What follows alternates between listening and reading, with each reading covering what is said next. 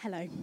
Today, I get the joy of doing the third talk in our mini-series, of unpacking our mission statement as a church, which is Gloucester Vineyard Church, creating communities which bring hope and joy to Gloucestershire. So 2 weeks ago, Claire looked at the importance of community, what can hinder healthy community and living with an abundance mindset. Thank you, Claire. Last week, Daniel looked at biblical hope, being a gateway into living differently with Jesus as a living hope in this world. And today, I get to unpack a bit about joy, what it is to live joyful lives, why it's so important, and I can't wait, because it is one of my all-time top chart-hitting #1 pop radio station topics, joy. I really love joy, partly because it feels really good to be joyful, yes, but mostly because I think our world flipping needs it. I've never met anyone who says, that is quite enough joy now. Some sorrow is needed to balance the scales. I've been feeling a bit grumpy this weekend, which is perfect for doing a talk on joy. I've been feeling a little bit maxed out. So I'm just going to take a moment to pray. Let's welcome Holy Spirit. Father God, we thank you for who you are and how you have made me, how you have made us as a community. God, we thank you that you are a joyful God, and we just invite you to come and be the loudest presence this afternoon. Holy Spirit, will you come and move among us as we explore what it is to live in the tension of this world, but with your joy. Come, Holy Spirit. Amen. So, yes, feel in safe hands, because I've been super grumpy this weekend. So come as you are. We're going to talk about joy. Yay!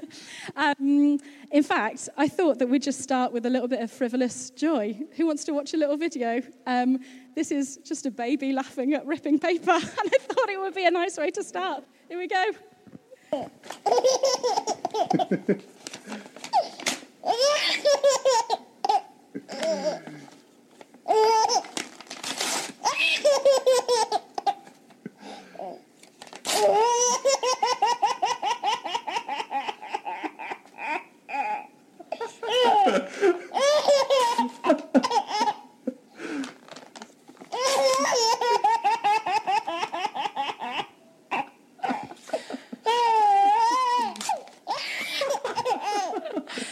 There you go. My job here is done. Thank you, child. Do you know what's even more fun is that, I don't know if this is true or not, but the internet says that apparently that's a job rejection letter from the dad as well. So he's like, yeah, screw you, job. Anyway, see? Just simply acknowledging a bit of joy brings a bit of joy. And I love that it's a bit of a multiplier, right? It's a bit of a grower. Before we get digging in then, can I have a glamorous assistant, please? Who is willing to write? There we go. Willing to write nice and clearly? Yes, thank you, Bridget. Grab yourself a darker pen would be better. So, we're going to do a little bit of word association. I say joy, you say ice cream, for example, which you can absolutely write on there, because that is one of my biggest joys. I say joy, you say dance. Oh, I like it. I say joy, I say joy, you say hubbies. Puppies. Not hubbies. Ouch, sorry, Don. Threw you under the bus there, didn't I? Puppies. Excellent. Sorry, what did you say? Family. I say joy, you say family. I say joy, you say food. More Lord. I say joy, you say sunshine. I say joy, you say Christmas. Oh, yes. Honestly, this afternoon, my daughter requested us reading The Grinch Who Stole Christmas. And I went, this is bringing a bit of joy to my grump. I felt a bit grinchy, and then my heart grew 3 times. And Joy. Okay, 3 more. I say joy, you say beach. I say joy, you say mountains. Deep. 1 more. I say joy, you say gardening. Excellent. I love it. Everyone's like, I don't agree with half of the ones on there. Brilliant. Thank you. That's just a bit of fun. Thank you, Bridget. Everyone give Bridget a round of applause. Yes. So today we're talking about joy. And we're going to be unpacking why it's part of our vision statement, because my observation, it's a very simple one, but my observation has been that the majority of people generally fall into one of 2 camps. Camp number 1, those who love all things joyful and bright and cheery. Yay! Joy. And camp number 2, those who hate camp number 1 people. As a general, getting some nods in the room, like, anyone self-identifying here? So camp number 1, lovely, happy. The world should be more joyful. God is good. Like, why would you not be more joyful? Why don't you just try and kind of like get some more joy from within you? Like, just force it out. Just fake it till you make it. Be more joyful. And that's about the height and depth of it. And camp number 2, those who see joy as a bit of a frivolous addition to life. Like, it's nice, of course, but it's not necessary, is it? Or even who find joy a bit tricky and troublesome. Like, it's a bit disrespectful sometimes when it comes to kind of seeing and experiencing the pain that this world has to offer. Like, it's not a particularly vital part of life, not enough to make a mission statement around it, that's for sure. And today, I kind of want to challenge both of those camps and propose that we, as Gloucester Vineyard Church, we want to be a community that lives in Camp 3. I want to propose that there is a 3rd camp that says that you can live in and experience this world and yet find a deep and rich joy and live a joy-filled life. That those 2 things, the rubbish of this world and joy, are not opposites or incompatible or actually correlated at all. Like Camp 3, in Camp 3 you find a people who are made by a joyful God who find joy even in the chaos. Are you in?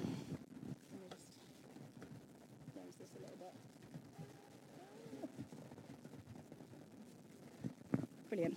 So, for me, I'm probably more naturally inclined to be a Camp 1 kind of person. Sorry. Like, hey, let's not take ourselves too seriously. Let's be a bit happy-go-lucky. But I'm also not oblivious to the world. As Emily, as a pastor, as a nurse, as a sister and a friend, a neighbour, a colleague, a daughter, I have experienced and I have witnessed enough of life to get that joy doesn't always seem attainable. I know that joy can be really hard to find sometimes, can't it? Like, where's the joy when people are sick and in pain?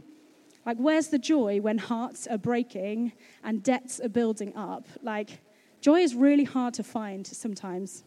Like, and who else in those moments has wanted to slap a Camp 1 person around the face when they turn around and say, turn that frown upside down? Or as Daniel was talking about last week, is just kind of baselessly optimistic, like, I'm sure it'll be fine. How? Why? Like, how can you say that? Because cheap and shallow joy is a really effective way of totally undermining someone else's experience and their situation.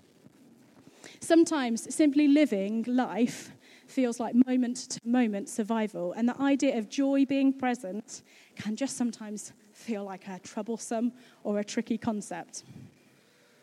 But this is why I think that Camp 3 is a really vital space to fill, because it acknowledges all the stuff of this world, all the circumstances that want to rob us of our joy, and it refuses to allow us to be robbed. Camp 3 identifies that there is a joy that is crucially not based on circumstance. It's not about looking at what's in front of us and just looking really hard to try and find that silver lining. Like the silver lining is not the joy, is it? Like finding it and picking it up. Joyful feelings pass, and basing our joy in people or things that can't or won't last means that it's all dependent on what's in front of us. But biblical joy, where I propose Camp 3, is all about perspective.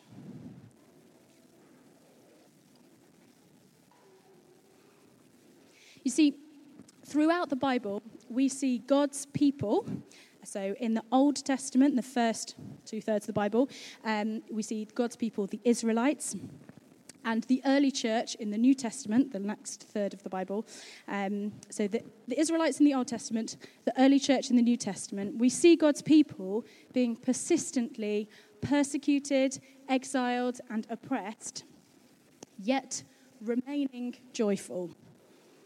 One of Jesus' followers, a guy called Paul, who was like a super-duper church planter, he wrote a letter to a church in Philippi in Greece whilst he was in prison for his faith in Jesus.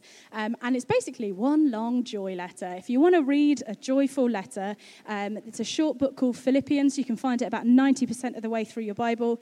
And it ends with Paul saying this. I have learned how to be content with whatever I have. I know how to live on almost nothing or with everything. I have learned the secret of living in every situation, whether it is with a full stomach or empty, with plenty or little. For I can do everything through Christ who gives me strength. Now, that phrase right at the start, to be content with whatever I have, the original language that Paul uses here is one of abundance. He's saying that he has learned to live in abundance, no matter what the circumstances are in front of him. That he has learned to live from the overflow rather than from the lack. That his joy was not based on circumstances. That his well-being was not on the situation in front of him. Paul is firmly placed in Camp 3, I would suggest. Like his circumstances were rubbish. He was in prison, which I'm guessing is probably not like the awful prison that we have now. It's probably worse. I'm like, he was in prison and his circumstances were not determining his joy. And the question is, how? How can that be? And he gives us a little clue.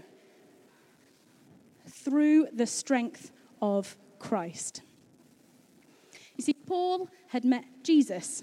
He had tasted life in the kingdom of God, one of deep healing, one of freedom and hope and wholeness and oneness with a loving God. And from that relationship with Jesus, he had strength to live abundantly, whatever his circumstances. Now, apologies for jumping round and straight into another bit of Bible, but what Paul is saying here about strength is kind of ding, ding, ding. If you follow me, you might know where I'm heading. Strength is ding, ding, dinging off in my head. And there's a passage in the Bible in a book called Nehemiah that says, "The joy of the Lord is my strength." I love this. It's like a lovely fridge magnet phrase, isn't it? The joy of the Lord is my strength. Bless you. Bless you. But I pick up on it because, again, it uses the word strength, like Paul in the middle of talking about all of life's circumstances.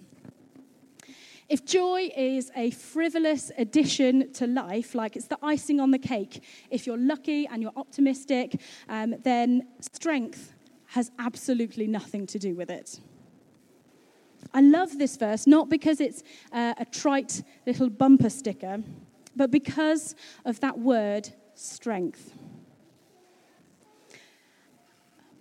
Follow me on this one. I mean, it doesn't take much to follow me. Let's show a picture. Who here needs to be really strong to carry this lovely pile of feathers? You can see what I'm doing here. And the next one. Who here needs a lot of strength to hold up this candy floss? No. Thank you very much. You don't need strength unless you're carrying something heavy, right? The Bible never tells us that life is going to be easy. God never promises us an easy ride. I mean, if he did, everyone would just do this kind of transactional, if I believe, God gives me an easy ride, cosmic vending machine. Tick.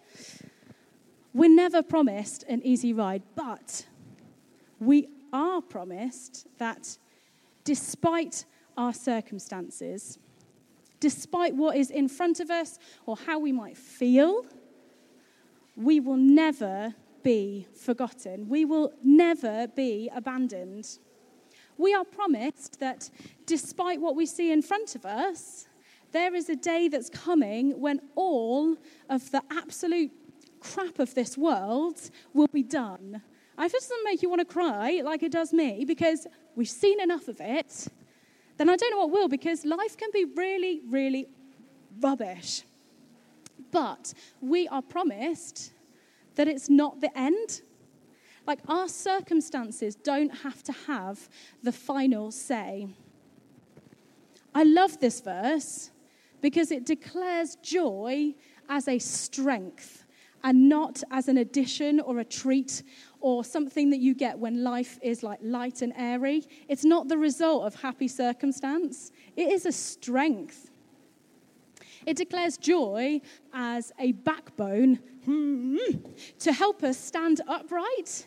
Like, it declares joy as armor to fight in or as muscles for dancing, because joy is a way of sticking two fingers up to all of the crap of this world and going, I refuse to be robbed right now. It declares joy as healthy and life-giving, and for people who are carrying a load of stuff and feel really weak. Joy is a refusal to be robbed by our circumstances, because joy is our strength. Where's our strength? From a living God. Throughout the Bible, we see God's people, the Israelites, the early church, people who come into contact with a living, steadfast, stable, life-giving God. We see God's people finding joy in him, in the good news that he brings, that this is not all that there is. We see God's people finding joy in relying on a faithful God who gets it, who understands, who's unchanging, who is ever loving. We see God's people finding joy in relying on a faithful God who has promised us that this is not the final destination. This is good news which brings great joy. And this joy is the strength needed to carry all of the stuff. Camp 3 is about acknowledging all the circumstances, all the things and the people that want to rob us of our joy, and refusing to allow that to happen. Camp 3 is about finding our strength in the joy of the Lord and his kingdom that is here and is coming. Can I get an amen? Thank you. I need to go to a Pentecostal church for this, don't I? But even more than that, and this is one of my favourite things, is that Camp 3 is not a lonely place to be. It's really important for us to realise that, as with everything we do with faith, we're not meant to be doing this alone. Paul, throughout his letter to the Philippian church, as we mentioned earlier, he harps on about how much joy he finds in them, in the church. He says, I remember you with joy. I'm praying for you with joy. He found joy in his community. Because sometimes it's hard to see the wood from the trees in life.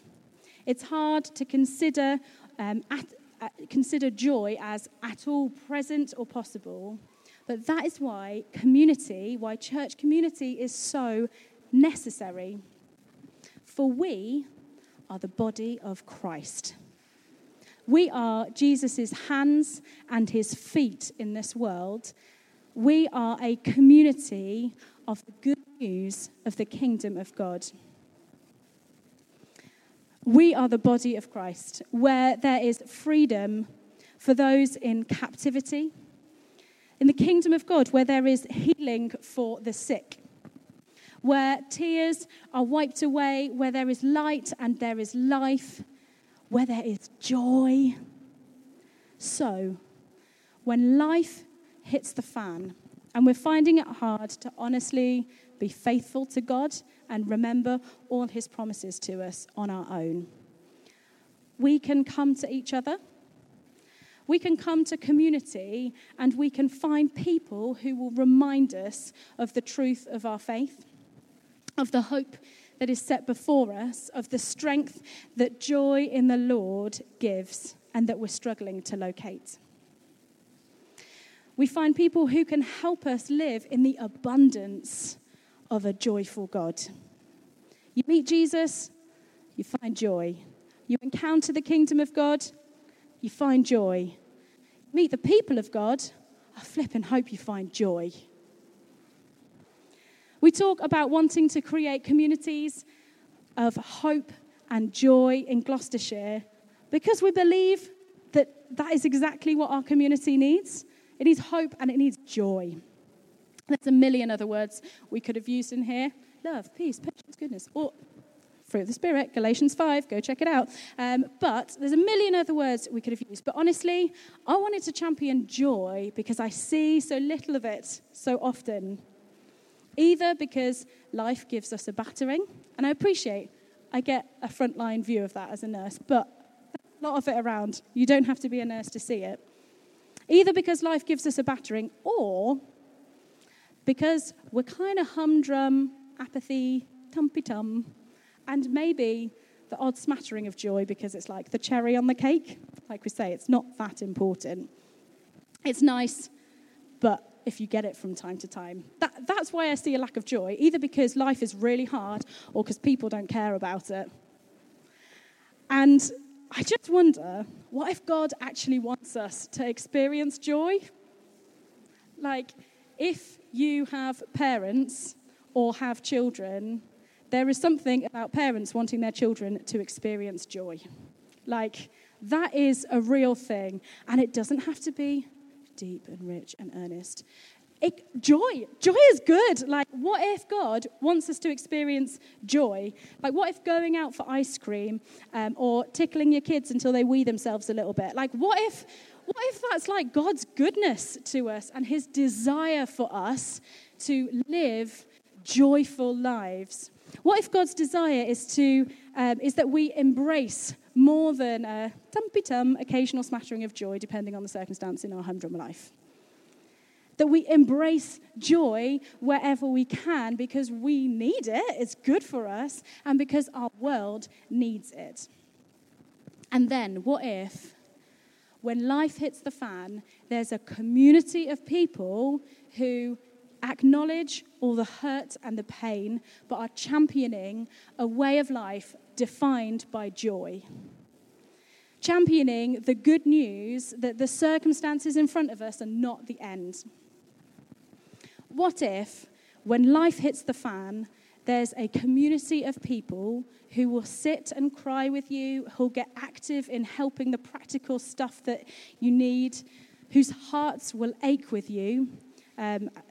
As Paul said in another one of his letters, he says to the church, our hearts ache. Like, it's not about ignoring pain.